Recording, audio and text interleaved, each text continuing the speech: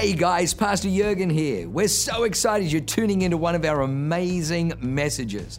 What you're about to hear is going to be fresh, it's going to be real, and it's going to be powerful. It's going to help you to grow stronger in your walk with God. It's going to put faith on the inside of you. It's going to cause you to be able to walk in greater dimensions of blessing and enlargement so that you can be a blessing to other people. Well, lean in, enjoy the word. God bless you. And so I do labor to hear from God to bring a word for our church. And I feel like this word is not just for our church, but actually for the church globally. We've been through such a season of shaking. It's like God got the whole world and shook it to see what would remain. And now he's in the process of reassembling things in correct order. And I've been loving our Bible in a year. Confession time. I haven't left Judges. I'm still there. I'm still hanging out in Judges. Pastor Jürgen and I, most mornings, will read our Bible together at the same time. It is hysterical because we'll sit across from each other. We're both getting revelation at the same time, interrupting each other with like truth bombs. Oh my gosh, babe, did you read this? Did you see this? It's like iron sharpening iron. And I want to encourage you, if you're married here today, and you have the ability, I know some of you have little kids or start work early or whatever it may be, but if you have the ability to read your Bible together with your husband or your wife, it is so powerful. I literally think it's the fulfillment of the scripture, iron sharpening iron. And there's a bonding that happens. We're more than physical beings, we're spiritual beings. And when we share with each other what God is speaking to us, it's like you're getting an amen from the other part of you because the two become one flesh, right? So it's only amplified our revelation when we read the word of God together. All right. I think that's good, isn't it? I want to read to you from a passage of scripture from the book of Judges because clearly that's where I'm spending all my time. Judges just blows me away every time I read it because it really reveals to us how broken and dark the world is without Christian leadership. Over and over in the book of Judges, you're going to hear this phrase spoken. There was no king in those days, no Christian leadership, nobody leading. Therefore, everyone did what was right in their own eyes. America, you are here. In fact, we're kind of on the edge of stepping into a new day, I would say. The earth is cyclical in a lot of ways. The things that happened are happening again. We kind of change the century, but the issues remain the same. But the book of Judges is followed by the book of Ruth. And Ruth is like a spin-off series of the book of Judges. They happen simultaneously. So it's like Yellowstone and 1883. Like it's the spin-off. Ruth is the spin-off of Judges. It happened at the same time. But then after the book of Judges, we bump into the book of Samuel, the rise of the prophets. And can I just say to you prophetically today that when the world is at its darkest, and we're going to read this story and we're going to see a shift because the story I'm about to read is at the very end of the book of Judges. And all of a sudden, these Israeli people were awakened to the depravity of their world.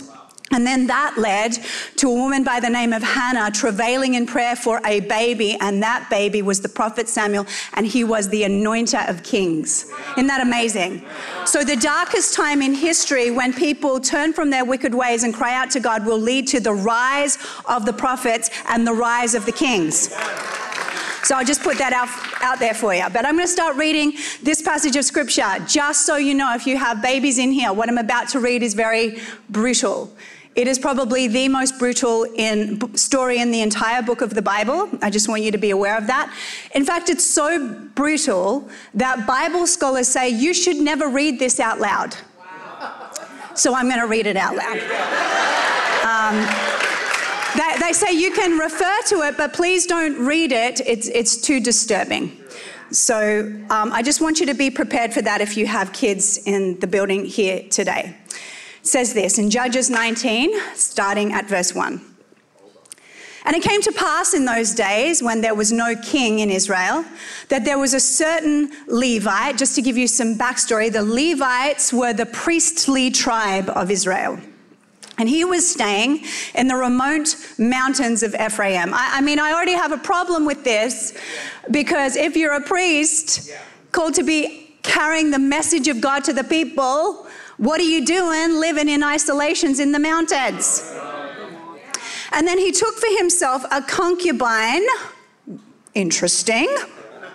Bible doesn't speak of him having a wife. It just says that when it came time for him to connect with a woman, as is typical with men, instead of choosing a wife, he chose a concubine. But his concubine played the harlot against him. Interesting. I've been in ministry a long time, and maybe let me just use this as an indication to say how you treat somebody is usually how they will behave. He called her a concubine. He didn't call her wife. I'm not shocked that she then played the harlot against him. And now I'm not condoning adultery by any means. However, this woman clearly had responded to the label that had been put on her. And she went away from him, that is the priest, the Levite, so she's unfaithful. And then she runs away from the house of the Levite, the priest, to her father's house in Bethlehem in Judah. Somebody say her father's house. And she was there for 4 whole months. And then her husband arose, finally, and went after her to speak kindly to her and bring her back, having his servant and a couple of donkeys with him. So she brought him into her father's house. And when the father of the young woman saw him, he was glad to meet him. Now his father-in-law, the young woman's father, detained him, and he stayed with him 3 days. So they ate and they drank and they lodged there. Then it came to pass on the 4th day that they arose early in the morning, and he stood to depart. But the young woman's father said to his son-in-law, refresh your heart with a morsel of bread, and then afterwards go your way. So they sat down, and the two of them ate and drank together. And we see over and over again throughout this passage, the father is creating an environment of hospitality and refreshment and welcome and acceptance, and asking them to linger, even to the point so much as the Levite priest and his wife that he called a concubine were about to leave, and the father implored them, it is getting dark out there. Don't leave now. Go tomorrow morning so you can go home in the light. But instead, the priest, the Levite, took his wife/concubine, and they went on the long journey home. On the way home, and we'll pick it up in verse 21, the Bible says that they came into a part of Jerusalem, Israel, that was so broken and so depraved that nobody was hospitable in that place. It was very clear that even though Israel were God's people, they were behaving and operating in the customs of the world. There was no difference between them and the Amalekites and the Philistines. They could have been interchangeable by the way they lived. Israel had fallen. However, in this town, he meets a man, an old man, so he still was around long enough. He was from the boomer generation, that he still knew a thing or two about how to treat people and what God's laws were. And so he invites the priest and his wife concubine into the household to keep them safe, because he knew it was not safe for them to be out in the public square amongst Israeli people after dark. So he brings him into his house, and then something horrifying happens. And that as they were enjoying themselves, suddenly certain men of the city, remember again, I'm talking about Israel, not Sodom and Gomorrah, Israel, perverted men, surrounded the house and beat on the door. They spoke to the master of the house, the old man, saying, bring out the man who came to your house, that we may know him carnally. But the man, the master of the house, went on to them and said to them, no, my brethren, I beg you, do not act so wickedly. seeing this man has come into my house, do not commit this outrage. At least this old man understands that this is a perversion and an outrage. But then things take a very, very deadly twist. Look, instead of defiling the Levite priest man, here is my virgin daughter. Here is the most innocent amongst us. And the man's concubine. Let me bring them out now. Humble them. Are you hearing this? And do with them as you please. But to this man, do not do such a vile thing. Wow, what an inversion here. But the man would not heed him. So the man took his concubine, the priest, took his concubine and brought her out to them.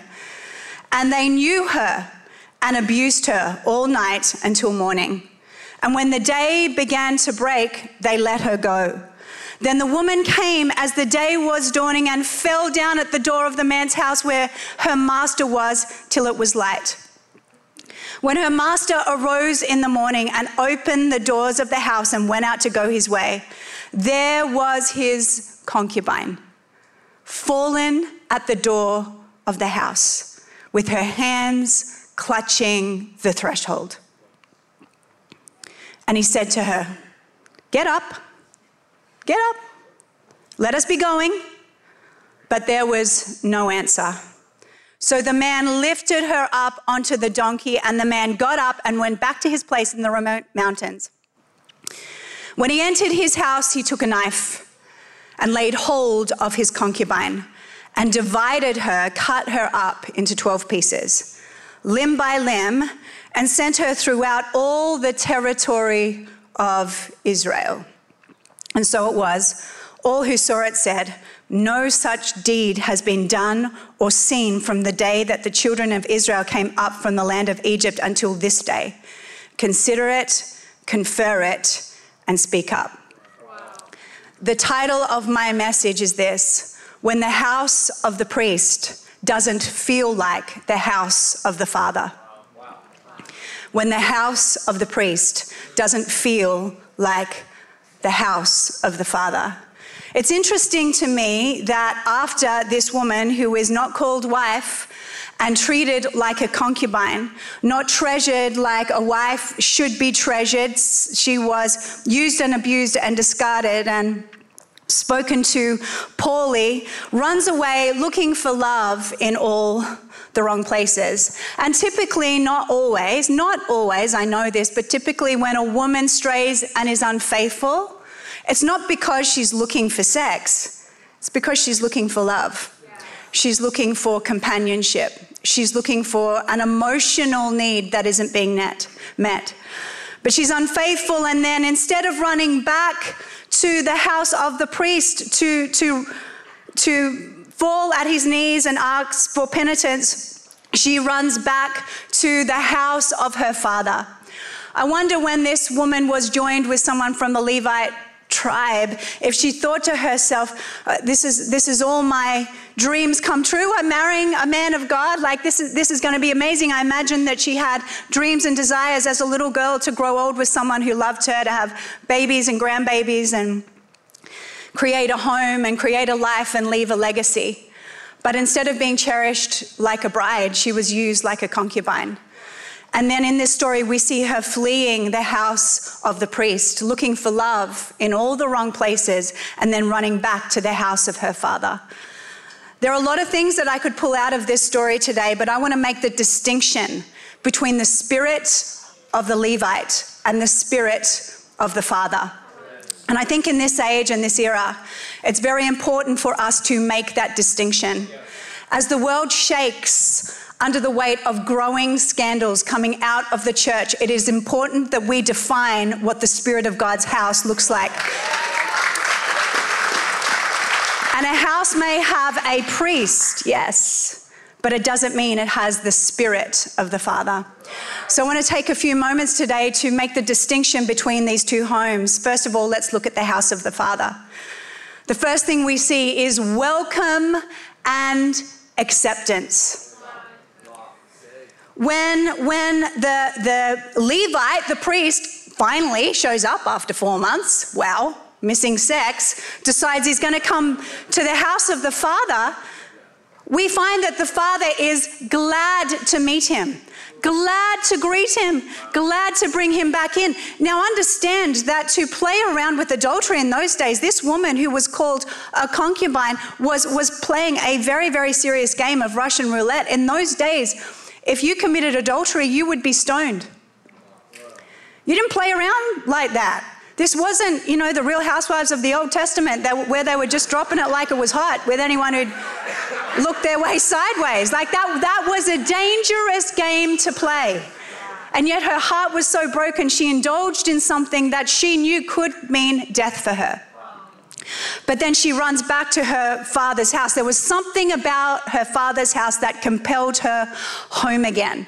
Not only does the father welcome in his unfaithful daughter, he also welcomes in the indifferent priest. This is the house of the father, where both the villain and the victim are welcome to be refreshed, revived, and renewed again. And you might come to our church and go, geez, there's such a happy bunch, it's got to be fake. Well, we'll hang around long enough and you'll see, no, this is actually a representation of the Spirit of the Father. This is not fake, this is real. The rest of the world is numb and cynical and dark and, suspicious. So suspicious that a smile is now seen with cynicism. Oh, that Rachel Finn, that can't be real. She said she loved us. She doesn't even know me. No, it's the heart of the Father in the Father's house. It's the Spirit of the Father in the Father's house. There's a reason this woman ran home. There's a reason she ran home into the arms of her Father. Does our church represent the heart of the Father? Because you can have a priest in your house, but does it represent the heart of the Father? The world is asking, the world is looking. Everyone is welcome. And I want you to understand something very clearly today. We will always speak out against the spirits of the age. And I'm going to talk more about that as we progress in this story. We will always speak out about the wicked, satanic organizations like Planned Parenthood that manipulate women and men in their most deepest hour of vulnerability. We will always speak out about the aggressive LGBTQ plus agenda that is trying to confuse and corrupt our children. We will speak out against those spirits. Oh, make no mistake. However, I want you to understand that we will also welcome in those who have been most defiled by those wicked organizations with open arms. We will speak out against the spirits that are trying to rob and destroy humanity, but this is also the place where a woman who has had an abortion can come and find respite, refreshment, and be greeted with the arms of a loving Father. Please don't confuse our aggression with the spirit to an aggression with the person who has been defiled by that spirit. And I hope that as the day breaks and we see a generation of people that have been defiled by the spirit of the world, that they find welcome here. Welcome here. What does the Bible say in Romans 3:23? For all have sinned and fallen short of the glory of God. And all, somebody say all are justified. The beauty of the house of the Father is that both the victim and the villain can find healing and welcome if they open their heart up to the Spirit of the Father. The house of the Father, there was welcome and there was acceptance. The second thing we see is hospitality and celebration. Oh, that awakened church. They're always having parties. Yes! Because our God is a party God. And maybe you need to redefine what you think a party is. It's not hot boxing and getting so drunk that you can't walk home. It's celebrating with your friends who you love and love you. So you can bet your bottom dollar every chance we have to celebrate, we're going to take it. Oh, it's 4th of July? Well, let's get us some hot dogs and a Ferris wheel and paint an American flag on the front of our building and celebrate and thank God for freedom. Oh, it's Mother's Day? Let's get everybody some epic hats and sing them love songs and pour the love of the Father out on them. We are a church that celebrates. Why? Because it represents the heart of the Father. If you read your Bible, and as Pastor Jürgen says, we suggest it, and you go through the Old Testament, you'll see God was always commanding the Israelites to have a party. Like there was one season where every 4 days they had to stop and have a party because they were so bound in Egypt. They were so used to slavery and oppression. God's like, I got to party you guys out of prison. I got to celebrate you into a new age. So don't mind us as we represent the house of the Father. And you should be aware of the churches that ridicule what we do here in the celebration. Oh, they're just those Pharisees. Are you kidding me? Jesus was so fun. He was so fun. He was a celebrator. Maybe you need to redefine what fun and celebration looks like. Maybe it's not us. Maybe it's you. Hospitality and celebration are beautiful. Coming to God's house, that's why we build our churches with mega foyers. Because God doesn't invite us into a service. He invites us into relationship. That's what he does. So we have this massive foyer with a coffee machine and beautiful food. And like I said, we're always throwing parties. Cherish is coming. Let's get tacos and churros and one of those epic singers that plays the guitar, the mariachis. Let's do it all. Because it's the Father's house. Even the cold-hearted priest stayed longer than he wanted to because he couldn't resist. I like this. But what a shame after spending time in the house of the Father that he went out and it didn't change him. We'll see. The third thing about the Father's house is protection and preparation. In Judges 19:9, it says that when they finally stood to depart, that is the Levite priest and his concubine wife, that the father-in-law, the young woman's father, said to him, look, the day is now drawing toward evening. It's getting dark out there, you guys. Please don't go out in the dark. The day is coming to an end. Stay here that your heart may be merry. How beautiful. God's desire is always that we flourish in life. And then tomorrow, when it's light, go early so you can make the whole trip home in the light. In God's house, you're going to find protection and preparation. Jesus said rightly to the disciples in the book of John as he was praying, and Jesus prayed a lot of things out loud, not because he needed to know them, but because the people listening did. And he said, oh, Father, I do not pray that you take them out of the world, but that you protect them from the evil one. Now our job isn't to sequester you in the walls of the church and keep you away from the evil world. But we do want to teach you how to walk in the light so you get home safely. The Father had a desire that his daughter and his son-in-law would get home safely. In the Father's house, you're going to get both protection. We're going to teach you how to walk in the light and preparation. We're going to teach you how to walk uprightly in a dark world that wants to stab God in the heart every day. So in the Father's house, it's a banqueting table, not just of celebration, but revelation on how to have the best marriage, on how to live life freely and unencumbered by the sins of the world that are lurking ever present as we walk outside these doors. We don't want to keep you from the outside, but we want to prepare you for it.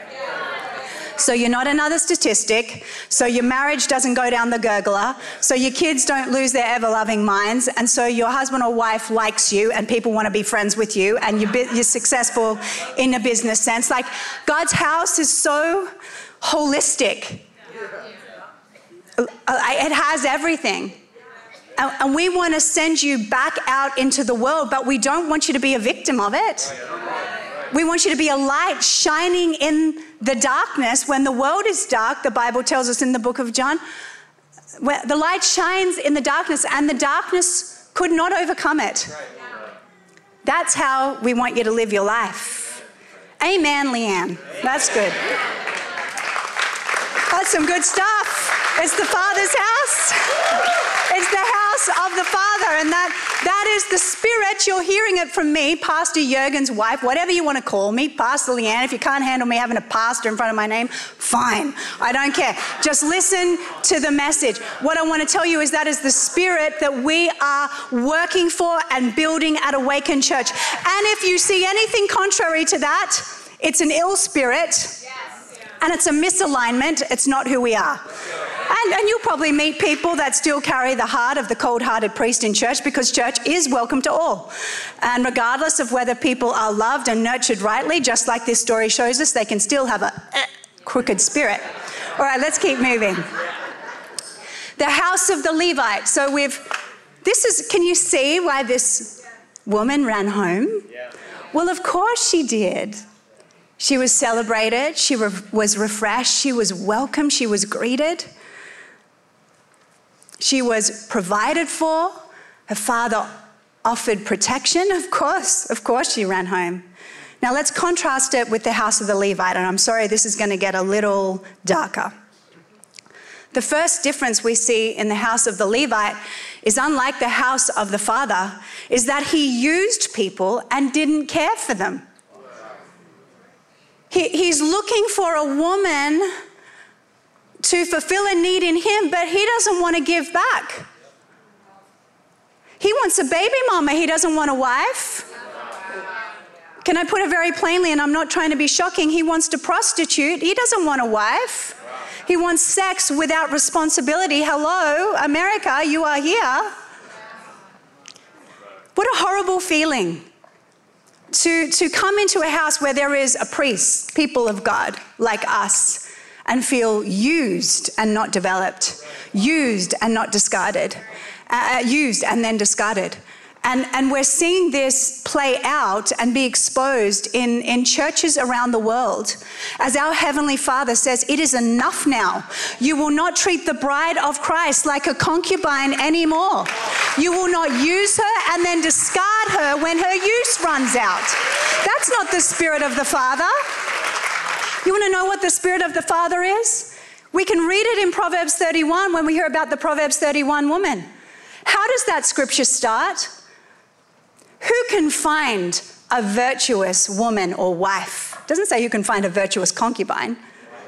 Who can find a virtuous wife? For great is her worth. The writer is so careful here. Before we hear about these epic things that this woman does, the first thing that is established is her value. And a lot of us, we want to extract the good, but not value the person. That is not God's way. That's not how it's done. Whatever we cherish and value will blossom, but whatever we use will wither. In the house of the priest, people of this priest, this Levite priest, they were used and then discarded. Who knew what talents lay within this beautiful woman, but they were never realized because she was only used for what she could give, but never treasured or honored for who she was. You are a son or a daughter of God. You are not a client. You are not a cog in a wheel. Yes. I want to ask you this question. Do you use people? And this is a question for both the priests and the parishioners. There are a lot of priests out there that will use people and then discard them when they serve no more purpose, and it's wicked. And God is calling those priests to account. But make no mistake, it exists in parishioners too. Oh, I'm rocking up to church. I'll extract from the bride of Christ, but baby, I ain't giving back. Oh, I want a good message, and I want a free book, and I want a free coffee, and I want to go to every connector, and I want. But it comes time to invest back into the bride of Christ, and we realize, this was a one-way street. It's the spirit of the cold-hearted priest. We're never going to make you serve and contribute and give or do any of those things, but trust me, you will reveal your own heart in how you behave. Galatians 5:13 says something amazing, and sometimes we can use this scripture so one-dimensionally.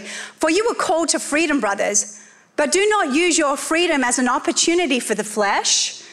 Use it to serve one another in love. Isn't this interesting? In this church, you are free. You are free to serve or not to serve. We are never going to demand you. You are free to tithe or not to tithe. Hey, you don't want to tithe, you rock on with your bad self. But understand, we have a responsibility, and I'm just going to say it plainly, to use our freedom not to serve ourselves, but to serve one another in love. How was the house of the Levite priest so different to the house of the Father? In the house of the Father, they were cherished. They were valued. They were loved. They were nurtured. We don't ever hear the father pulling the son-in-law inside or the daughter. He knew how to get the best out of people. He created an environment of love and nurture and value. This is a story to the church, but it's also a story for us to look within ourselves. Have we treated the bride of Christ like a concubine? A selfish, self-indulgent, self-serving attitude when it comes to God's bride. And I so strongly hear the Lord saying, I will not allow my bride to be treated like a concubine anymore. Don't just extract from her, from the bride of Christ. Commit yourself to her. What was the difference between the priest and the father? The father was committed to them, but the priest refused to come into covenant. He wouldn't come into covenant. And there are people here today, and you've refused to make a commitment to the church. And you may have your reasons, some of them in your mind valid. But I'm standing here today as a prophetess of the Lord, telling you the Lord is calling us to account and saying, I will not let my bride be treated like a concubine anymore. She is not bargain basement goods. Jesus stretched out his arms and died for her. He said, I am building my church, and the gates of hell will not prevail against it. Amen. The second difference we see in the house of the Levite priest was that he allowed the innocent to be defiled to protect himself. This is a point that I feel so strongly about, because I believe that a lot of the darkness and the depravity and the defilement in our world today has been because priests and pastors and Christians, believers, have allowed the innocent to be defiled by their lack of courage. I mean, what we see in this story is a major inversion. Every great nation is known by its treatment of women and children. You see any nation that abuses women or children, that's a nation that is begging for destruction and perversion to take over. And we can look at the spirit of the world, and we see that the spirit of the world was so aggressive in this story that the perverted men, which represent the spirit of this age, were beating on the door to the point where the old man was like, do not do this wicked thing. Men, do not do this vile thing. But they did not heed him. Why? Because the spirit of the world cannot be satiated. And one of the biggest mistakes that many pastors and churches and Christians have made is that they have thought that they could placate or pander to this spirit. And somehow if we just pander, if we say nothing, it'll die down. It won't die down. It's a satanically motivated spirit come from the devil himself. Read your Bible, Revelation. Woe to you, heavens and earth, sea and earth, for the devil has come down to you, and he is full of fury, for he knows his time is short. There are spirits of this age that are seeking to defile the innocents. Where was the priest?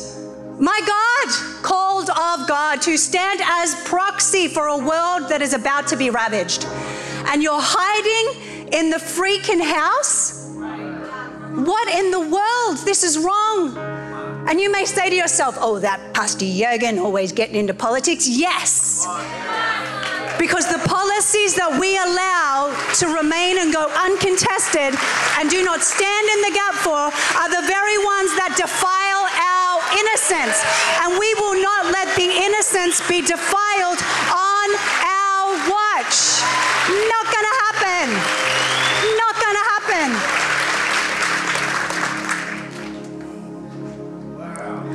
Well, I don't want to talk about how abortion is killing 2,000 American citizens a day, and it's the leading cause of death in America, but it's not recorded as death. Because what if they turn their aggression on me? Why did the priests and even the old man stay in the house while the innocent concubine was ravaged again and again and again? Because they didn't want to get attacked. Pastor Jürgen and I will gladly, because we're living for eternity, not for today. And one day I'm going to stand before the Father and he's going to say, oh priest, oh shepherd, when the wolves were howling, did you stand in the gap or were you howling? Did you run away? And you know what? God has been our defender. You really think, priest, that if you had have done the courageous thing and said to the old man, you've lived in perversion, in a perverse world for far too long, and I thank you for your hospitality. However, you've been defiled too. What you're suggesting, throwing out your virgin daughter, it's always the innocents, trust me, it's always the innocents that suffer when that spirit of perversion is not contended by Christian men and women and priests who have the word of God on the inside of them. Oh man, what are you thinking? We're not sending my wife out there. We're not sending this woman out there. This is our job. We are men, we are believers, we are Christians, and run out into that public square himself. Do you really think that God in heaven would not have seen the courage of that priest and sent forth legions of angels from every corner of heaven in his defense? But we will never know because he hid in the house while the woman screamed. And what's worse, the Bible says that he slept. When he arose the next morning, what? A woman that you've been intimate with, have extracted things from? You were just in the house of her father and you're sleeping while she's screaming. Why do we talk about the things that we talk about and get the labels we get and the persecution we get? Because I can't sleep while the world screams. I cannot sleep while the world screams. Under the weight of the ridiculous, destructive policies. Why would an awakened church show 2,000 mules? Because an election was fraudulently stolen so they could implement the policies that the world is now screaming under. Makes sense to me. And all of heaven would have backed him up. Now there's a man of courage, and God has been our defender. It's not that people have not thrown their arrows and we have not been ridiculed and humiliated, but God has been our defender. If God is for me, then who can be against me? Oh, they may try. The greatest tragedy in the world today is not the left's progressive agenda or the LGBTQ teaching. It is a lack of courage in our churches. It's a lack of courage. Did this woman get defiled and abused day after day after day because of the spirit of the world, or was it the neglect of the priest? We have to ask ourselves that question. He let the innocents be defiled to save himself. Oh, we don't like talking about politics. Coward. I'm saying it. Coward. And the Bible talks about it in Revelation. It says, don't you know that? Cowards. the sexually immoral, all these other things will be at the end thrown into the lake of fire. They shoved cowards in there. And you thought being a coward was a neutral thing. God judges it harshly. And it's always the innocents that pay the price. You might be fine, safe in your house with your head on a MyPillow. But outside, the innocents are screaming, being ravaged, while inside, the priests and the Christians play Kumbaya one more time. A house can have a priest, and there are many wonderful priests out there, but it doesn't always mean that it represents the heart of the Father. And finally, his final crime. If the priest didn't use this woman enough in life, he also used her in death. He divided what he was meant to revive. Listen to this. In Judges 19, 27 to 29. When her master arose in the morning, speaking of the concubine, and opened the doors of the house and went out to go his way, I mean, just that in itself is so like beyond tone deaf, that you could sleep all night and open the door and see the result of the world being so ravaged by a spirit that you were anointed to contend against, and you look down, there was his concubine fallen at the door of the house with her hands on the threshold, looking for rescue, but not finding any. And he said to her, "Get up and let us be going." What a cold heart. But there was no answer. And really, is he surprised that there's no answer? Because he didn't answer when she was calling. And we wonder why the world can't answer the hard questions. It's because when we were asked them, the church was silent. When the church loses its voice and its courage, the world will always lose its way. So the man then lifted her onto the donkey, and the man got up and went to his place. When he entered his house, he took a knife and laid hold of his concubine and divided her into 12 pieces, limb by limb, and sent her throughout all the territory of Israel. She died with her hand grasping the doorway, and when he opens the door, he doesn't look down for signs of life. He doesn't even look down to see, is this woman still breathing? The Bible doesn't even say if she's dead. But he just looked down, didn't see an answer. Oh, she must be dead. She must have expired because of my cowardice. I'm going to toss her on a donkey, and then I'm going to take her home, and I'm going to cut her up limb by limb. I am going to cut her up and then send her out to all the tribes of Israel and virtue signal. This is what the spirit of perversion does. What? This is what you're neglected. In her final days, you're using her as an example of what the spirit of the age does. You hypocrite. This wasn't just the spirit of the age. This was your cowardice. Where were you when she was screaming in the night? In his final act, he cuts her up and he sends her out. Instead of looking down, repenting before God, this was me. This was my cowardice. I could have stopped it. God, forgive me. And then performing CPR and looking for signs of life. He didn't even check. He just cut her up and sent her away and virtue signaled. As the day breaks, when we see the innocents, and remember, they're all someone's baby, who were born into, who knows? There's always a story behind a story. We've got to be very careful that we never attack the person. Not everybody got an upbringing like mine. They didn't. Horrible things have happened because the church was silent. And they wander into the world looking for rescue. And instead of looking down for signs of life and reviving his bride, he divided the bride.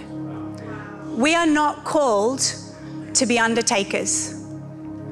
We are called to be revivalists. Don't cut up what God has sent to our door to revive. Revive, revive. Don't divide the bride. Revive the bride. Revive the bride. And you may look down at her bruised and bleeding and bloody body, representing the effects of the spirit of this world that has been able to ravage her again and again and again and judge her dead. Check for signs of life. Check for signs of life. They too are sons and daughters of God. And yes, there are some people who don't want God and hate God and the whole thing. But there are just as many who are looking for rescue. And they may bear the bruises and the blood and the residue of being overwhelmed by the spirit of this world. But don't call dead what God is asking us to revive. Are they dead or are they in shock? She was just raped through the night. She's not looking for someone to virtue signal. She's looking for someone to revive her. Like the scene at A Hero that I love so much, the deliverance scene. Say it if it's worth saving me. And God is shaking the whole church to get the Spirit of the Father back into the house of the priest. I'm praying that the two become one again. So if you needed a message that described the heart and the hope of Awaken Church, that's it. We're not undertakers, we're revivalists. We don't divide and cut up that which God has called us to revive. We are revivalists. We are revivalists. We are revivalists. We are revivalists. And at the dawning of a new age, when the most broken of this world wander into the threshold of the church, they will not find a shut door and a cold-hearted priest. They will find the Spirit of the Father. For all have sinned and fallen short of the glory of God. And all are justified freely through his grace. Lift your hands to the Lord. Father, I thank you. I thank you. What an honor it is to represent you, God. Father, open our eyes, sober us up. In all our fighting against the spirits of this age, let us not cut the wrong thing. Father, let us represent your heart so beautifully to this world that is so broken and been so ravaged by so many houses of priests that haven't carried the Spirit of the Father, that are now bearing the brokenness of a fallen world. God, give us eyes to see. Let us see people with eyes of faith, not overwhelmed by what's happened to them, but Father, eyes of faith to see who they truly are and what they can be. In Jesus' name. Wow, what an amazing word. I hope you enjoyed that as much as I did. Hey, listen, for more information about our church, go to www.awakenchurch.com or subscribe to our YouTube channel if you haven't already, and download our app. It is amazing. It is chock full of incredible messages, information about upcoming events, and you can even support our ministry if you feel so inclined. We loved having you with us today. We look forward to seeing you again. God bless you. Live a life that is transformative. Bye for now.